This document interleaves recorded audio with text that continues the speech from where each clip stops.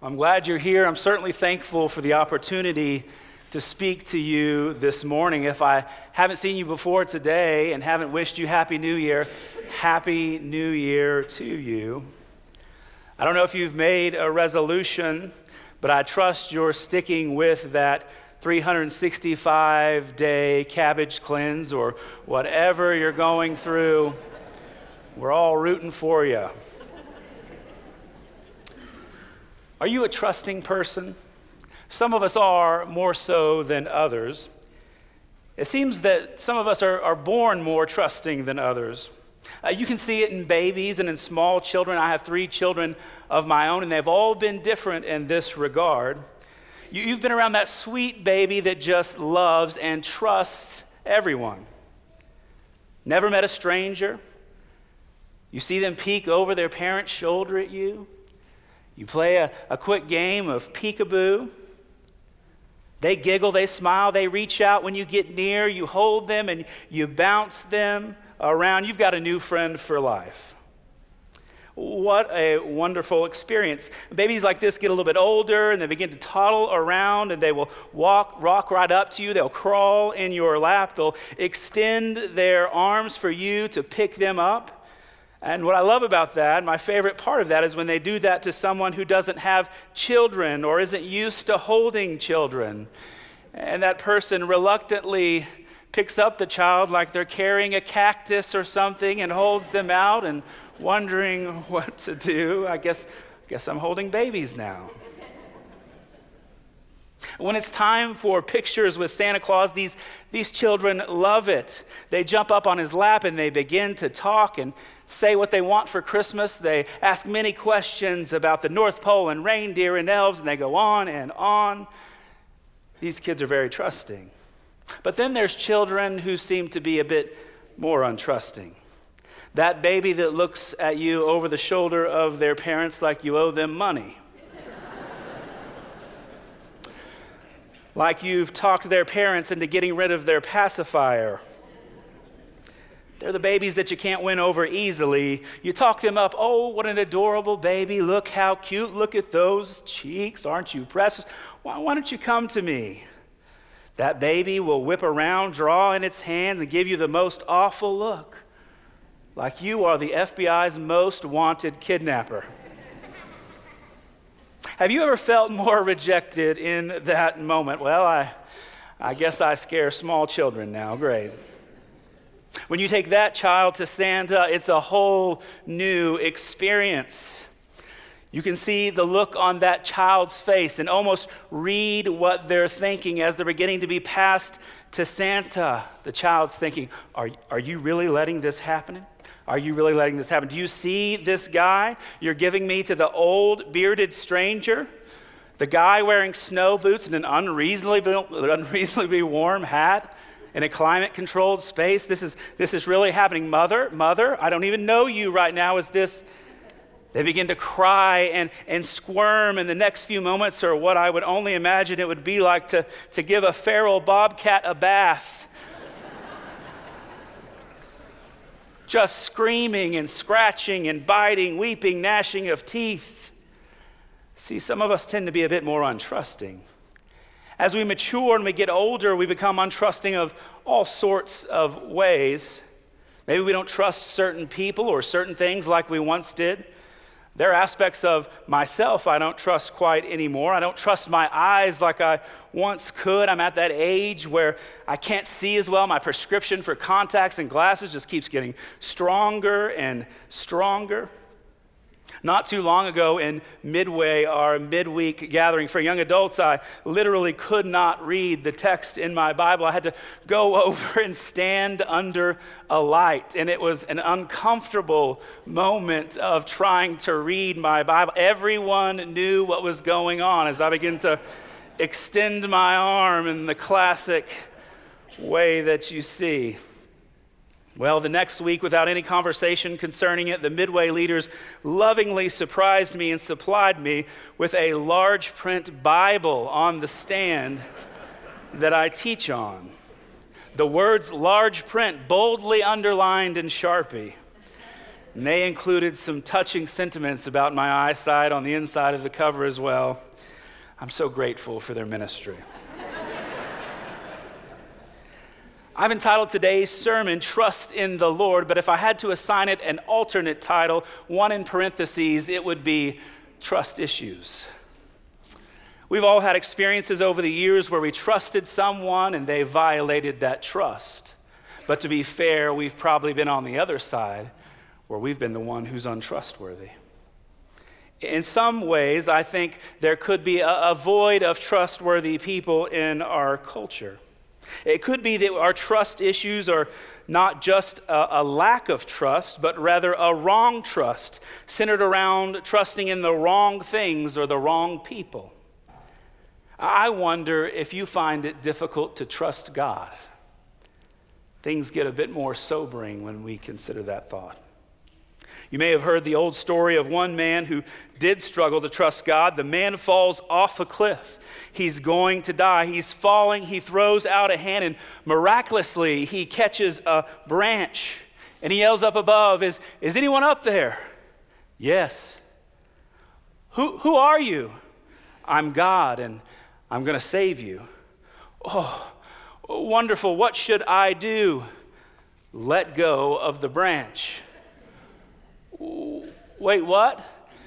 Let go of the branch. Is there anybody else up there?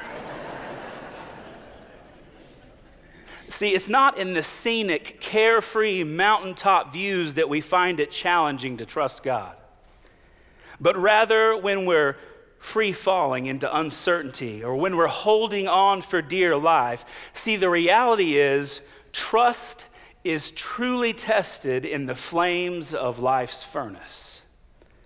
From years of experience as a minister, from the struggles within my own heart and mind, from the authority of Scripture, I can say with confidence, we have trust issues.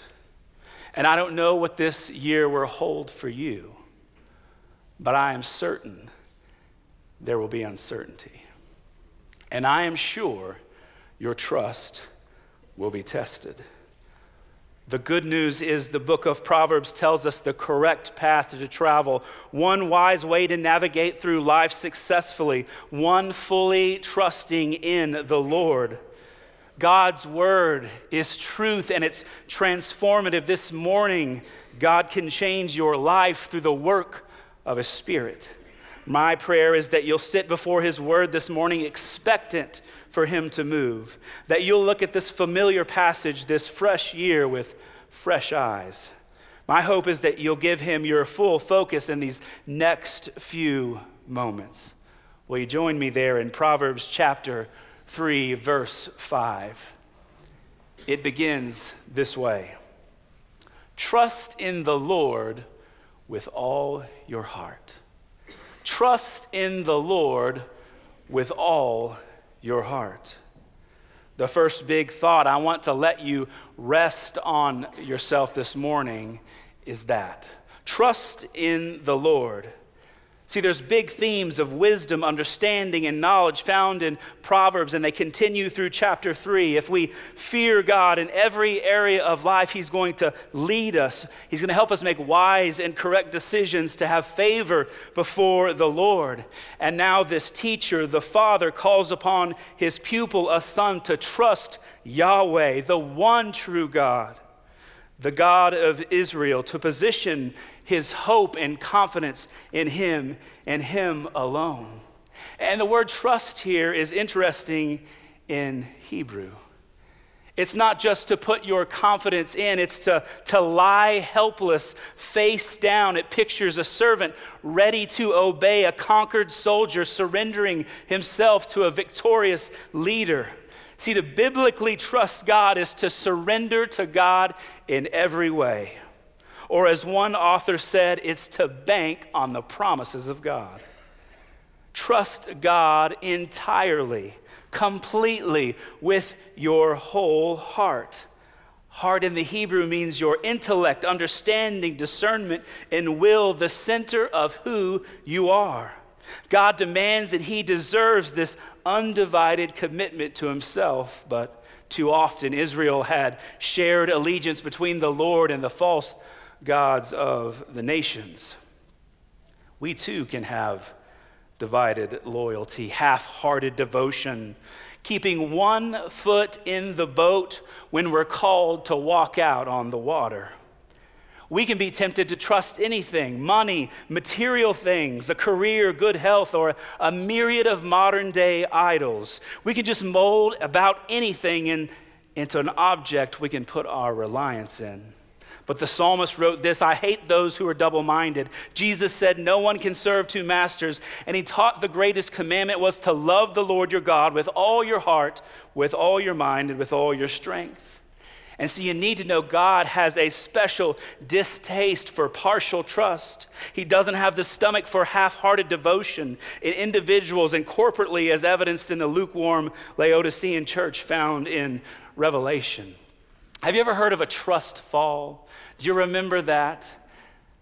I recently, just in the last few years, went and spoke at a church camp in Arkansas, and this was a big part of their camp. In fact, the camp had built a set of stairs and a podium outdoors in which it was fairly elevated, probably about this high, in which kids were encouraged to go and be with their peers, and they would stand up and they would face away from their peers, and their peers would stand below this podium. They would join arms together, and they would go through this process, and it was this act of faith, this act of trust. And they would cross their arms and say that they're going to fall. They would close their eyes and just fall off this podium.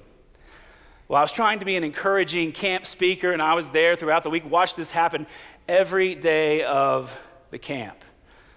But one of the last days of the week, somebody had this wonderful idea, why don't we get the camp speaker to do it? And so I got a phone call, and sorry guys, I didn't do that, I wanted to. But I did. I climbed up those stairs, and I tell you, when you get up on top of that podium, you think twice about it. When you look down at those teenagers, some of them were big old boys, but there were also some really small, tiny junior high arms there. I had some concerns. Well, eventually I mustered up the courage.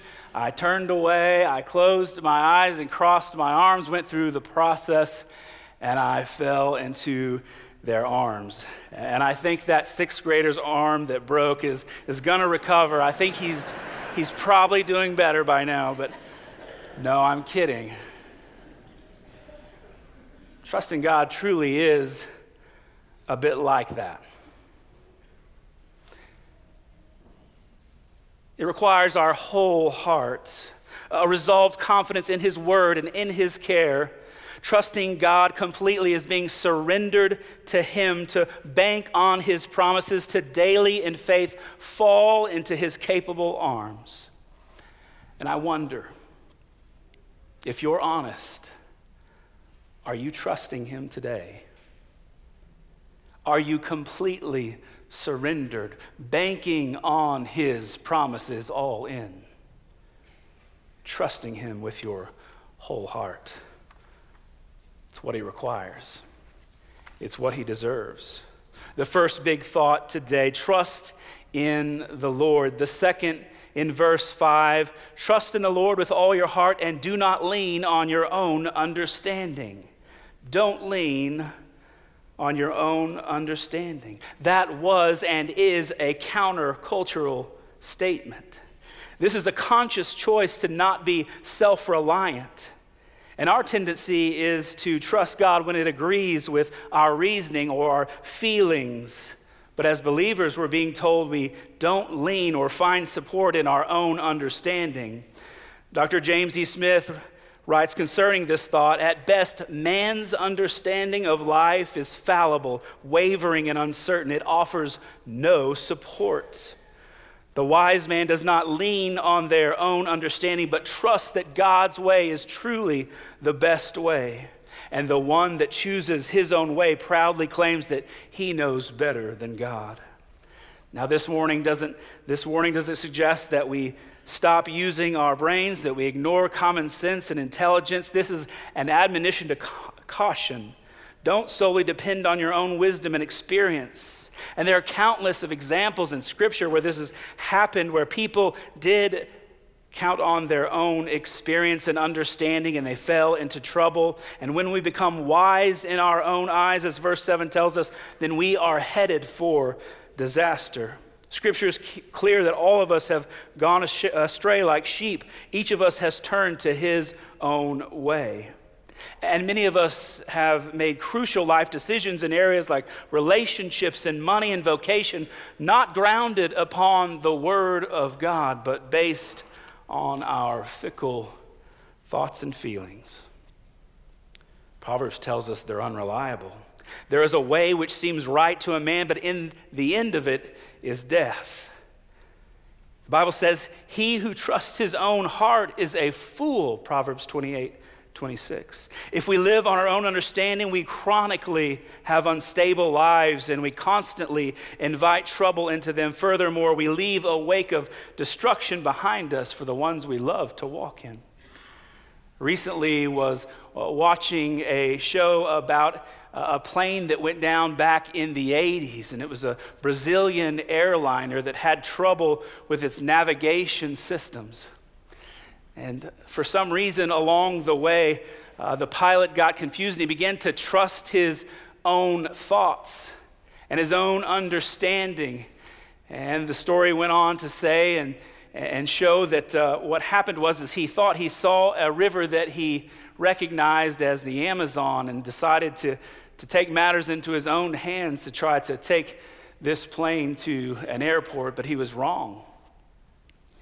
He ended up following that path down to ultimately where they ran out of fuel and crash landed, and many people lost their lives as a result of a man that thought his thoughts were better than the navigation plans. It's a tragic, tragic story.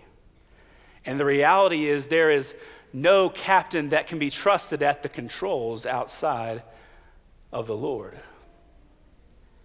It's true in your life.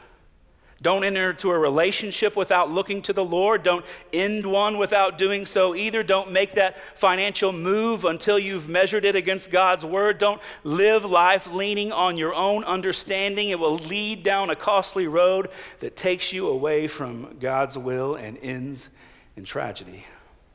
Trust the Lord. Don't lean on your own understanding. Verse 6 tells us, in all your ways acknowledge him. In all your ways, acknowledge him.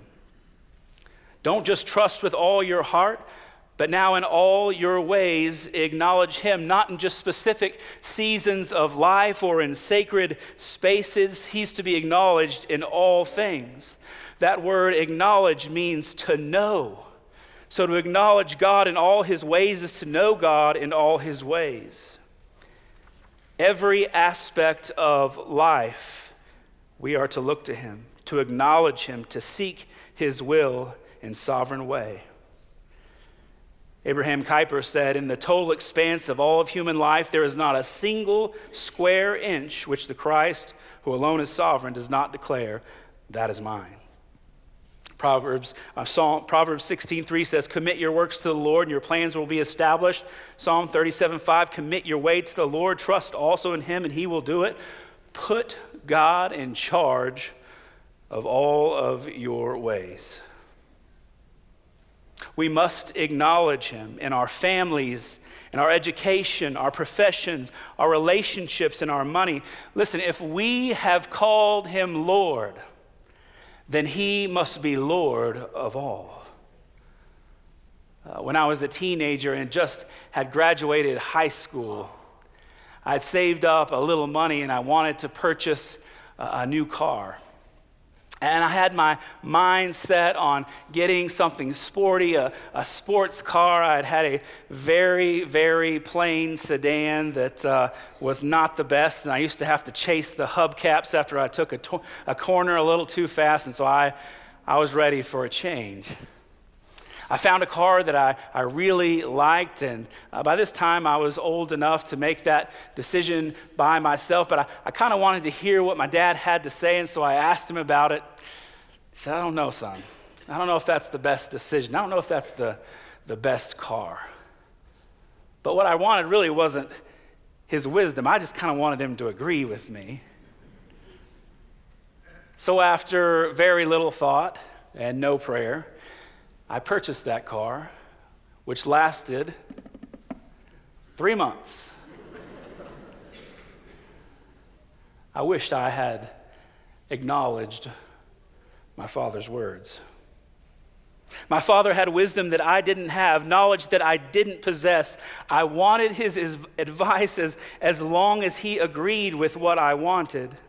Acknowledging God is putting God in charge of all of your ways, trusting that his way is best no matter what. Trust in the Lord. Don't lean on your own understanding. And then verse 6 tells us, in all your ways acknowledge him. And now let's look back at verse 6. And he will make your paths straight. Or you could say it this way, he will direct your paths. Do your part and God will do his. He'll show you where to go. When the believer trusts, leans, and acknowledges the Lord in this way, he will make straight his paths. It's not just the idea of guidance, but even the removing of impediments that would impede progress that lead to the proper destination. The fulfillment of this promise is predicated on our obedience to the Lord, that we must trust him with all our heart and obey him in all our ways. Well, this morning I'm using this Bible that is very precious to me. It's pretty beat up now. I've had it for many, many years. I think I got it when I was maybe about a sixth grader. It's very torn up, the bindings coming out. It's been written in, spilled on. There, apparently I was way into stickers as a child. I have a lot better Bibles, a lot nicer. In fact, I have some of the best quality Bibles, but I can't stop using this one, can't stop looking through it. And the reason for that is because my grandparents gave me this. And in the front cover, there's only a couple verses written. And I treasure them because they're written in my grandmother's handwriting. I just love to see it. By the way, flawless penmanship didn't rub off on me. Only a few verses. But you know what made the cut? Proverbs 3, 5, and 6. It was if, and still is, if my grandma, who was further down the road than I was, had experienced life in a way that I couldn't have at that young age, said, this is the way. Trust the Lord. Look to him. Don't lean on your own understanding. I'll acknowledge him and he's going to direct your path. He'll show you the way to go. This is the right way to travel down. What a precious, precious treasure I have. In fact, when I read it and I see her handwriting, I hear her voice. A parent teaching a child like we find in Proverbs with Solomon and his son. In my case, this Bible was a grandparent teaching a grandchild, a loved one passing on treasured wisdom. Maybe this passage is new to you, but many of you have likely heard it, read it, studied it so many times. And yet the instruction can be so difficult to follow. We still fight our flesh and we bow our backs for God to bend his will to ours. And we rely on our own understanding. And when the troubles of life come our way and they begin to pour in. We feel unsteady. We become untrusting. We worry. We give way to fear, and our trust turns more towards trepidation.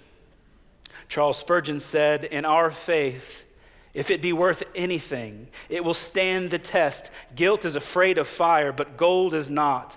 The paste gem dreads to be touched by the diamond, but the true jewel fears no test. It is a poor faith which can only trust God when friends are true, the body full of health, the business profitable. But that is true faith which holds by the Lord's faithfulness when friends are gone. The body is sick, spirits are depressed, and the light of our Father's countenance is hidden.